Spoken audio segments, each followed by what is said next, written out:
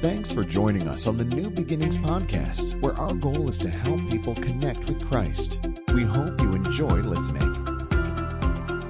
We're in a series called In the Meantime. Have you ever thought about that phrase before? I was like, what does that even mean? I'm like that's one of those like cliches where it's like, well, in the meantime. But where did we even get that from? It's actually from the idea of math. You know, like I was doing math with my kid for years. Thank God I don't have to do that anymore.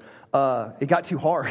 I'm like, I don't want to do calculus again. This is dumb. I did it once and I've never used it. Anyway, so I was doing math with my kid for years, though, and you go through mean, median, mode, you know, all these different, but the mean is just the average, right? And so the idea of in the meantime is that you're kind of stuck right in the middle of where you don't want to be. Like I'm not back there, but I'm not here. I'm just right in the middle, the mean, the average. I'm in the middle. And so even though I'm not where I used to be, I'm not where I want to be, I'm just hanging out in the meantime. And you have these moments in your life, and especially for today, I need you to bear with me. Some of you today are right in the middle of the meantime.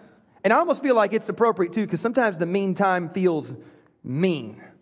If you want to take it literally, it's mean sometimes. And here's the deal. For those of you who are in the middle of your meantime, this is going to be so important for you today. And if you're not, it's going to be important that you kind of just take notes, because hopefully by the end of the day, I want to rearrange your theology a little bit so it'll help you and prepare you for when you hit the next meantime of your life. And here's why I know this is so important. And the reason why I even wanted to do this series was because I kept having conversations with people.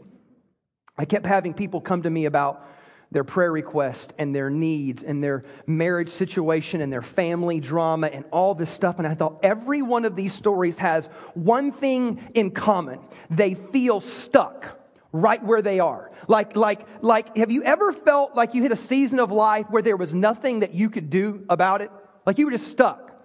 You, as a matter of fact, we have a phrase for this too. You ever use this phrase or hear this phrase? Hey, it is what it is. You ever? Turn to your neighbor and say, hey, it is what it is. It is what it is. As a matter of fact, I had to teach my kids this because like a few weeks ago we were headed out to the beach. And how many know like I love the beach? How many beach people out there? Like I used to be too like anxious. I needed to always do a sport or something. I've gotten to a stage in my life where like doing nothing is nice, you know, that kind of thing. And chilling on the beach is nice. And I love the waves and the view and the ocean. And even while we were there, we're like, you see the little, what were they? The seals? Was it seals? See the seals? And we're like, man, how cool would it be if like a shark came up? And, yeah. So that's how my mind works. But I love the beach. But here's the deal, though. We were headed to the beach, and it was a little further away than the beach we normally go to. But we wanted to go check out this new beach. And there's only one way to get there. There's only one real main road to get there. And then all of a sudden, like Surrey jumps up on your map and it's like, oh, by the way, there's a crash ahead. You're going to have about a 2-hour delay. You might want to turn around, you know, that kind of a thing. When Surrey tells you to turn around, that's when you know it's bad. And there's only one road to the beach. And so then, like, we're just stuck. And when you got 3 kids who done got their skibbies on, and they got their beach sand toys, and they got, the boogie board is out, you know, all those fun things, and you're stuck in a car, and there's nothing you can do about it. Like, how many of you ever feel like that fatalistic about traffic? You ever been on like, you know, 680 north about, you know, Calaveras, 5:30 p.m. and you're just like, Satan has my life in his hands. I'm in the jaws of death. I'm in the grips of Hades. This is it. And you know, you got to get over that hill, but you know there's just nothing that you can do about it. And you turn to Siri and you just say, it is what it is. And you're stuck in because you're trying to get to the beach. You're trying to get to the dream. You're trying to get to the promise. You're trying to get to the awesomeness of the beach. And you are stuck in traffic. And my kids are going nuts. And what do kids say when they're in the back seat and they're not moving? Are we there yet? When are we going to be there? I got to go pee. And I'm like, look. You know, because you got a limit as a parent, right? You're like, look. Y'all need to take a deep breath right now. And clearly I was the one that needed to take the deep breath. But I was like, y'all need to take a deep breath right now, because you just need to know there's nothing we can do about this. We can't turn around. We can't move forward. It is what it is. And in those moments you want to run. You want to open the door and just like, I just want to run. I want to be free. And so, but you can't do that, you know, because you have a wife that would kill you. And so Those are the moments of life. But see, here's the deal. I know that you guys have serious moments of life, and we come into these serious, it is what it is moments in life where literally, so for some of you, it is your marriage. Like you want it to work, but they don't want it to work, and you're trying everything you can do to make it work. And when you're stuck there, you're out of control. You can't control what the other person does at this point. And so you're just like, I'm praying and I'm waiting, but God, I can't do anything more than what I'm currently doing. It just is what it is. Or you look at your kids, and this is so true too, because you like tell your kids like, hey, your grades count, it matters what you do, and all of a sudden then they're seniors and their grades are awful, and then now they can't get, and so you're like, yeah, Mom, those grades counted, I should have been paying attention, but you can't change anything now, because I always tell people this all the time, you don't have a flux capacitor. How many know what I'm talking about? Like, yeah, back to the fuse, thank you, 80s kids. You don't got no flux capacitor. There's no ability to go back in time and undo or change what happened. And now you're just stuck with whatever past decisions you make that have now influenced your current present situation. And it just is what it is. Or your kids, you ever do this with your kids? For you have older kids, you like see who they're dating and who they're with. And all of a sudden you're like, and you're not. And then now you're stuck with like in-laws that you're like, it is what it is. And so there are certain like financial decisions, like there were things that you should have done in your 20s and your 30s and made financial decisions and made financial preparation, but now you're a little bit later in life and you're not realizing the financial dreams or security that you wanted to do, and you look back and you're like, but I can't, there's no flux capacitor, I can't go back in time, I can't change anything, and so it is what it is. I don't have the ability to go back and change that. When you look at your family dynamic, the drama, the mess, and is anybody feeling me up in here? So some of you are going through it right now. Some of you know what it's like because you felt it before. And if not, hang on, something eventually will happen because life is full of kind of crazy and sin and weirdness. And so my point is this, is that it is in these moments where these temptations come. And there's a temptation to run because running just seems easier. But, again, you're married, you don't want to run. You don't want to just bail. Your kids are crazy, but you can't just leave them. They are your kids. You can't just quit your job. You got responsibilities and bills to pay. There's just so many things that you want to do and you're tempted to do, but you can't quite do them. And God forbid in that moment, you get some Christian person roll up on you and be like, you know what, man, I had the worst day yesterday. I was at the mall. And there was no parking spaces. But you know what? I prayed. And God opened up the heavens. And the front row of the front spot opened up. And I was like, the Lord has answered my prayers. And I pulled right in and I said, hallelujah. You want to slap that person. Your trial in life. I can't even afford to go to the mall. But your trial in life is the front. You're like, you know what? I had the worst day. I couldn't find my keys. I couldn't find my car keys. But I prayed and I said, God, give me those keys. I need those keys. You know where those keys are. God, please show me where those keys are. And you know what? My husband came home early. He's so sweet. He came home early and he brought flowers. And when he opened the door, I heard the jingle of my keys in the car. I said, God, answer my prayers. And you want to slap that person. Because you're like, you have no idea the hell that I'm experiencing in life. Like, you can't find your keys or you need a front row parking space, but I'm in the meantime. I'm stuck where it is. What it is. And there's a temptation that comes in that moment. Sometimes it's to be resentful because some of you will get angry at God. Some of your plight will become so heavy and so burdensome that you'll blame God and get angry at God because God's the one that orchestrated all these affairs. And God, why aren't you answering my prayers? And why aren't you saving? And why aren't you delivering and doing all those cool Bible things that you do?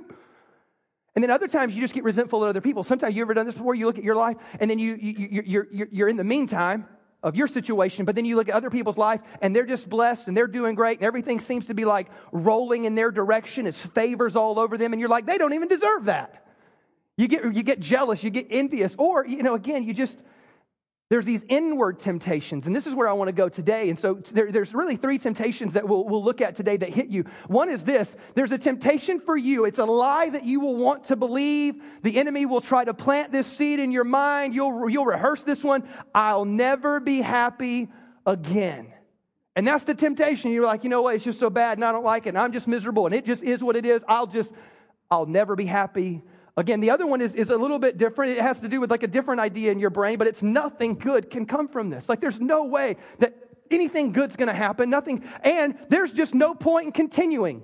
Like there's just nothing I can do to move forward. And these are the things that I want to address today. And I want to give you a little bit of hope and a little bit of clarity. And here's why. It's in these moments that you need to realize that God is not like you.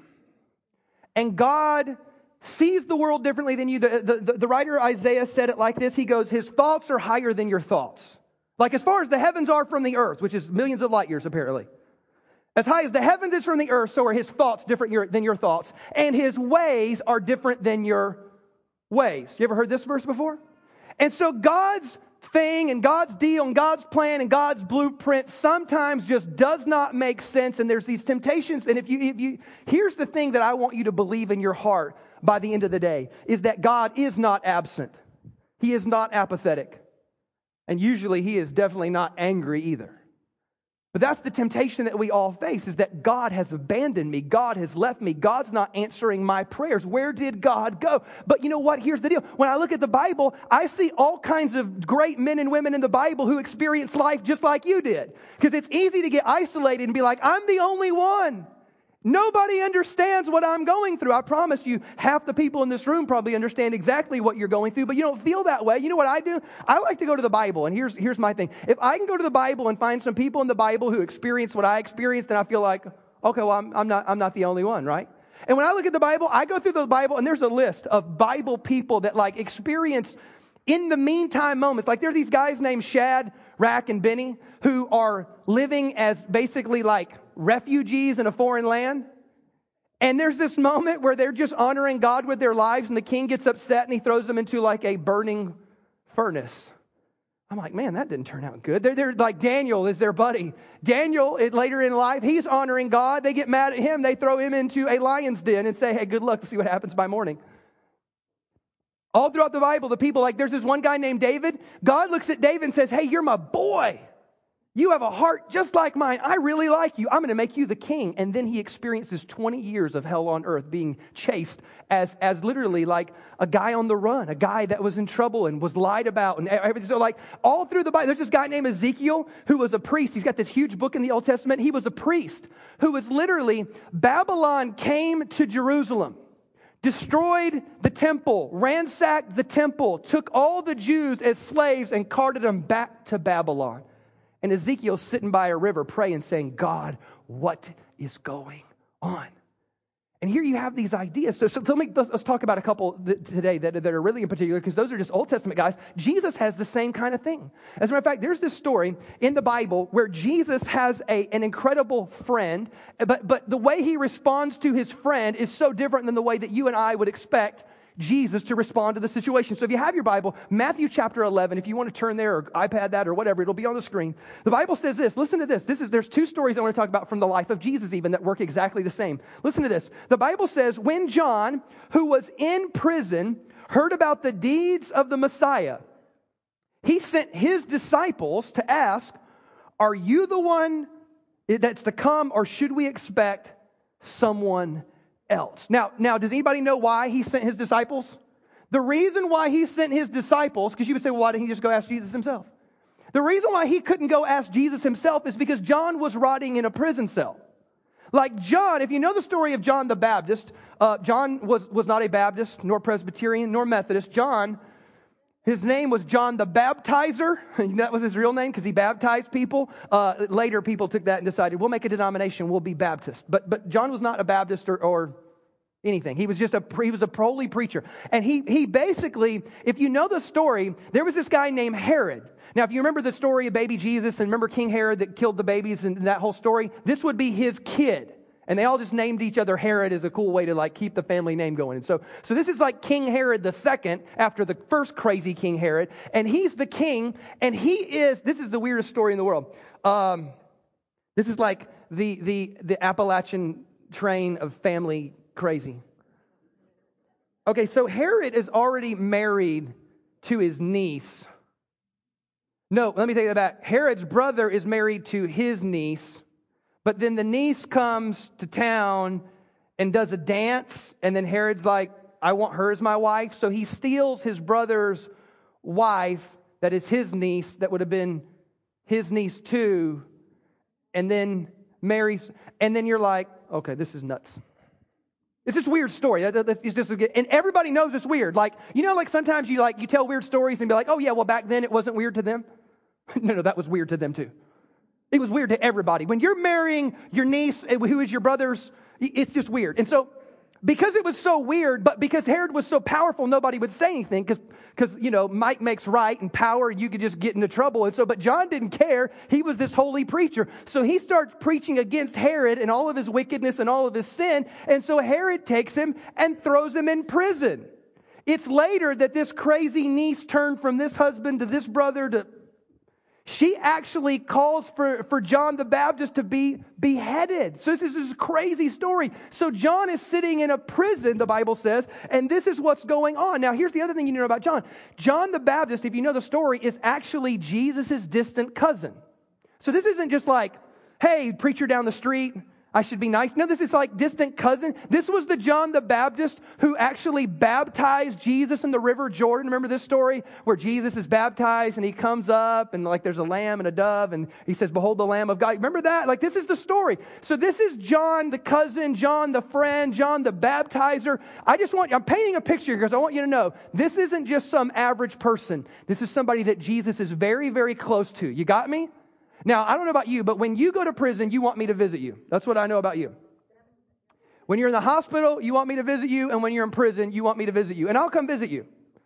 Jesus does not. I don't know why, but he just doesn't. Verse number 12, listen to this. This is Matthew 4, verse 12. When Jesus heard that John had been put in prison, he didn't go visit. He didn't send a care package. No, he didn't write a letter. The Bible says he withdrew to Galilee. And leaving Nazareth, he went and lived in Capernaum, which was by the lake. Now, again, if you're just reading your Bible, you just be like, okay, oh, that's interesting. All right, and you just keep reading. You really need a map to understand the dynamic of what's going on here, because what you want is your pastor to come visit you while you're hemmed up in prison for being a good guy, but that's not what Jesus does. So if you could put up a map for me here real quick. This is the deal. Now, this map is going to be a little hard to see, but just focus on the main points. The Bible says that Jesus was in Nazareth, right here, when he got the news that John had been put in prison. Now, prison is all the way down here. This is where prison is. And just so you know, like, their prisons are bad. Their prisons are just dungeons. Their prisons are like, as a matter of fact, like, they didn't have food in prison. You just better have some people that loved you and would bring you some food or you wouldn't eat. Like, this was just, you were in a dungeon. They didn't have a roll call. They just left you there until you either died or they needed to throw you over the cliff and replace you because they had a new prisoner they wanted. I mean, this is just awful. And this is where this is. As a matter of fact, why don't you show me a picture real quick? This is where John the Baptist is. Up here, Herod had built, this is like a current picture, but up here, Herod had built this fortress. And in the basement of the fortress, he had a dungeon or a prison. Now, how many know, like, that's where you want to go on vacation, right? So this is where John the Baptist is. So the Bible says that Jesus, when he heard that John the Baptist had been put in prison, he doesn't go visit. Go back to the map for me real quick here. The Bible says that he, instead of going down here to go to prison, he actually goes up here to Capernaum, which is by the lake. Now, this is why you would be an angry church member if I did this to you as your pastor. Because this is where Jesus went. Show me a picture of Capernaum by the lake. Oh, look at this. Jesus went to the lake. That's what Jesus did.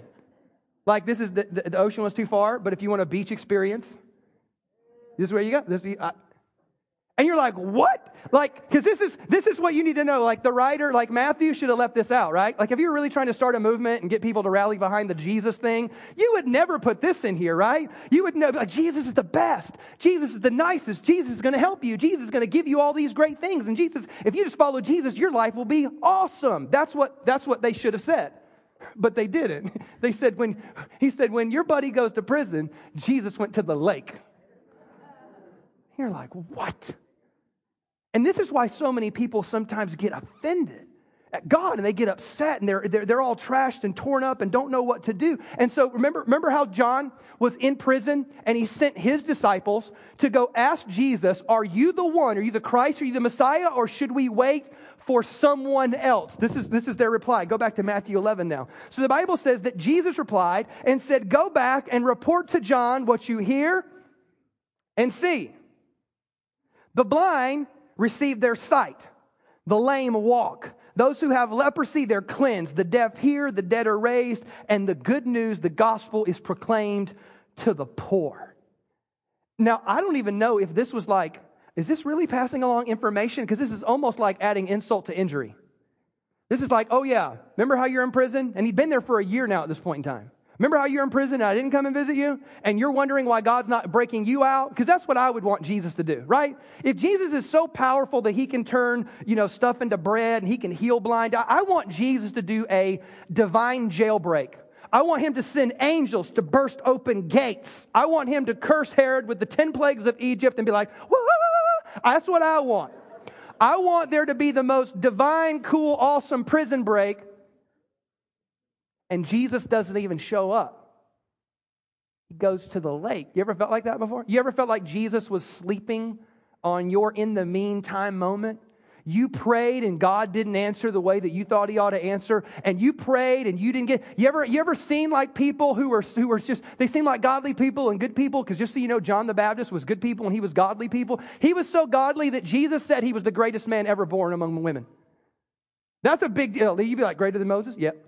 Like greater than all the... Yep. That's what Jesus said about John the Baptist. Said he was the greatest dude ever. Then why didn't you go help him? I don't know. But he didn't.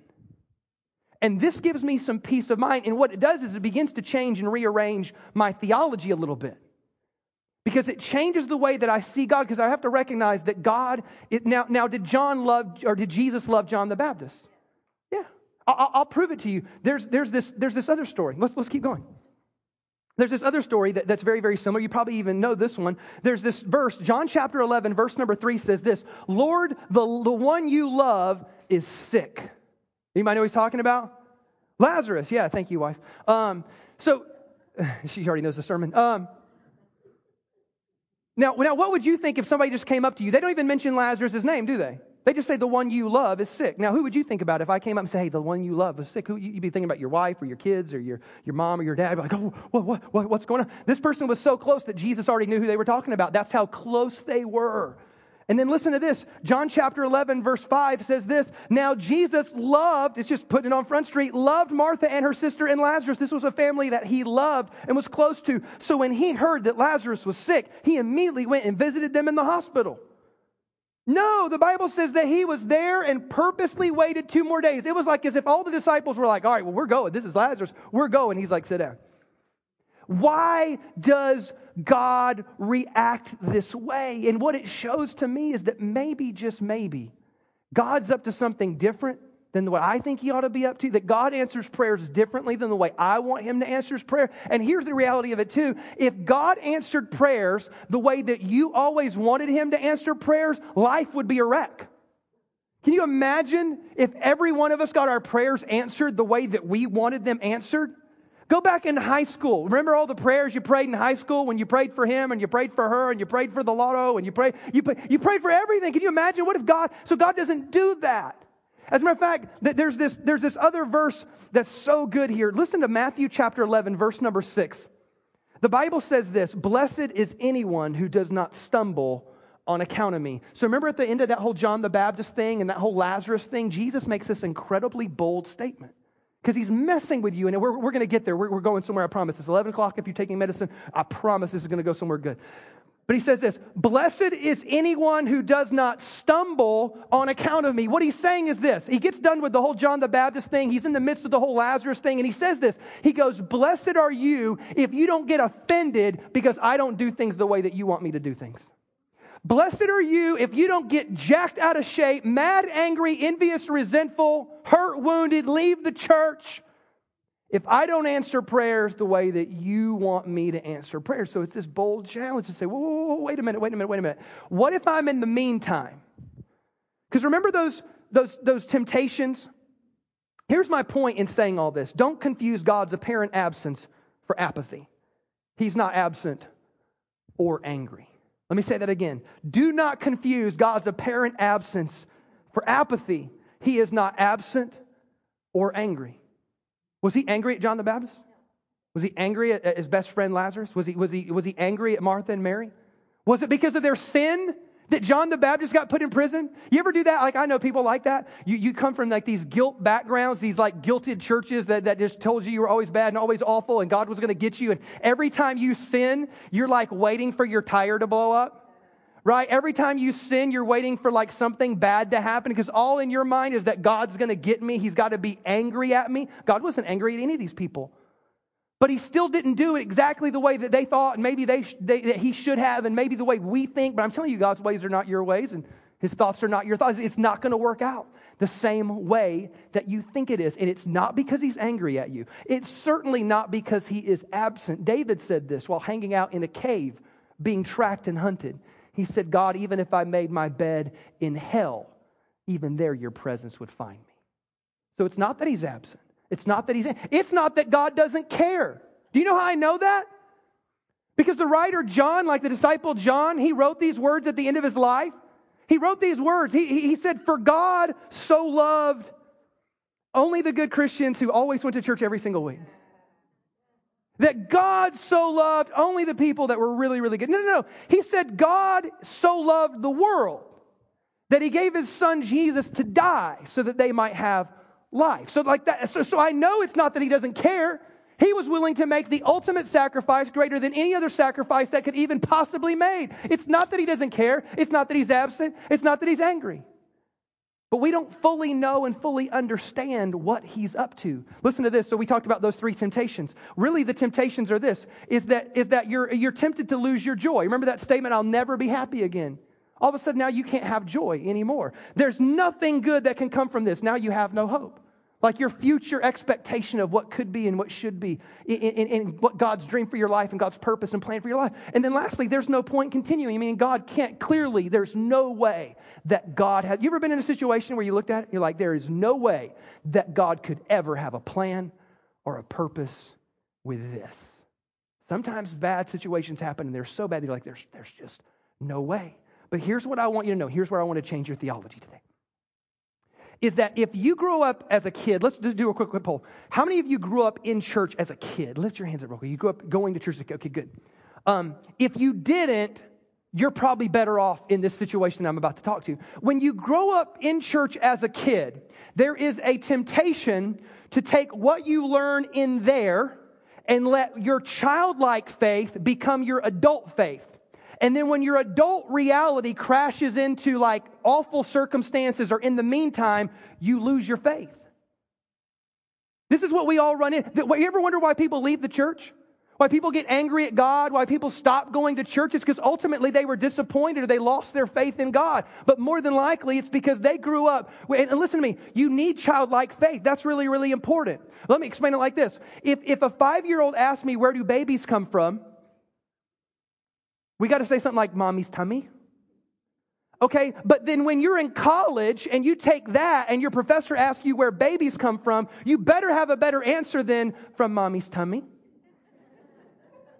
Because your ability to make sense of a complicated world with the most simplistic answer doesn't work. And so what happens is people that grew up in church as kids, they have childlike faith, but then they turn into adult realities. They turn into like adult pain or suffering or realities that they can't fully explain, and they don't know how to make sense of it. And they're like, oh, well, God doesn't work. God's not real. God is broken. God's not what I thought he was supposed to be. Many of us have this, and there's a bunch of different ones. We'll just talk about this one just for sake of time and the fact that we're in this series, is some of you grew up with this idea that God was Fireman God. Like that's who God is. God is Fireman God. And you know what Fireman God does, right? Fireman God pulls the kitty out of the tree. Fireman God rushes into every burning building and pulls out every person. And Fireman God is a hero. And Fireman God always rescues. Let me ask you a question. In the Bible, does God always rescue? He doesn't. The disciples never walked away from following Jesus for 3.5 years and said, you know what? I believe in Fireman God. Do you know why? Because 10 of them were tortured and killed for their faith.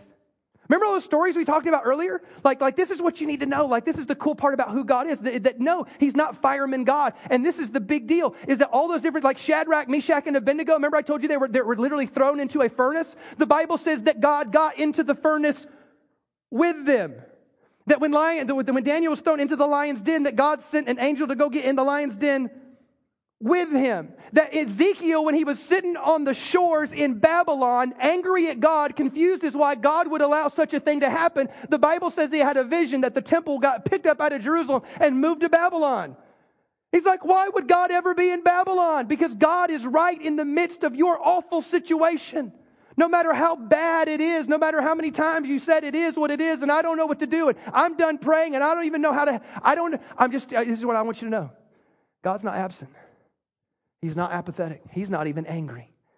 More than likely, He is right there with you in the midst of your mess. And here's you need to take notes on this, is that the promise of God was never that He would rescue you from everything. The promises of God was not that He would save you and deliver you from everything. The promise of God is that through everything, He would be with you.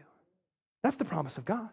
The disciples never walked out of life thinking, they were even told, like Peter was told, hey, get ready. It's the future before you is going to be hard. It's going to be painful, but I will be with you even to the end.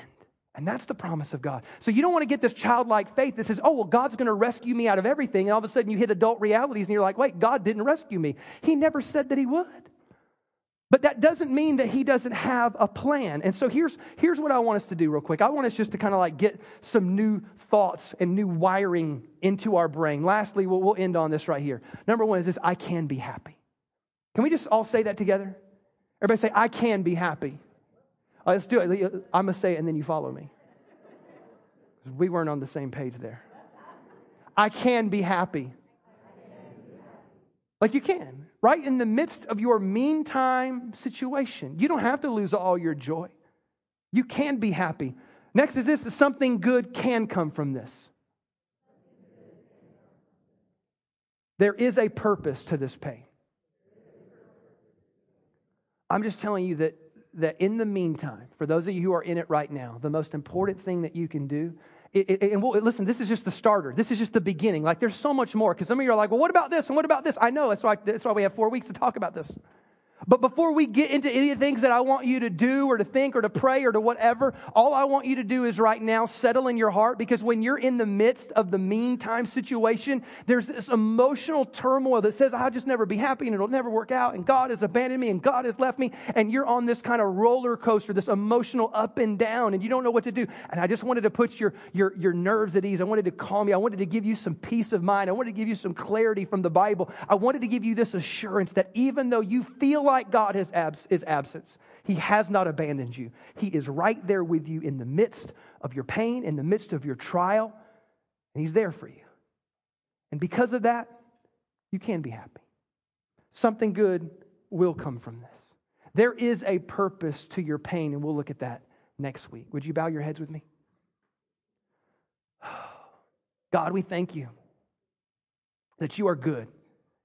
We thank you that you are love. God, we may not always understand how that works, and we may not always get our answers the way that we think we ought to get our answers, and you don't always do. You're not a puppet on a string always doing what we want you to do, but God, you are love, and you are there. God, you are with us. And so, God, I pray for all the people that are out there today who are in the midst of their meantime situations. Many of them, I know their stories, God, and I can't imagine what they're going through or the emotion that they're facing, God, but I pray over them. I pray over their families. I pray over their marriages and over their kids. I pray over their body and over their health. God, I pray that you would be so actively involved, God, that you would show up in such a unique way. And God, we don't know how you're going to answer prayer, and we don't know how you're going to work things out. We don't know what the end result is going to be, but God, we trust you. We trust that you are with us in the midst of everything we are experiencing right now, God. And we thank you that we are not alone. God, we pray these things in Jesus' name. And we all said, amen and amen. Can we give the Lord a big hand clap this morning?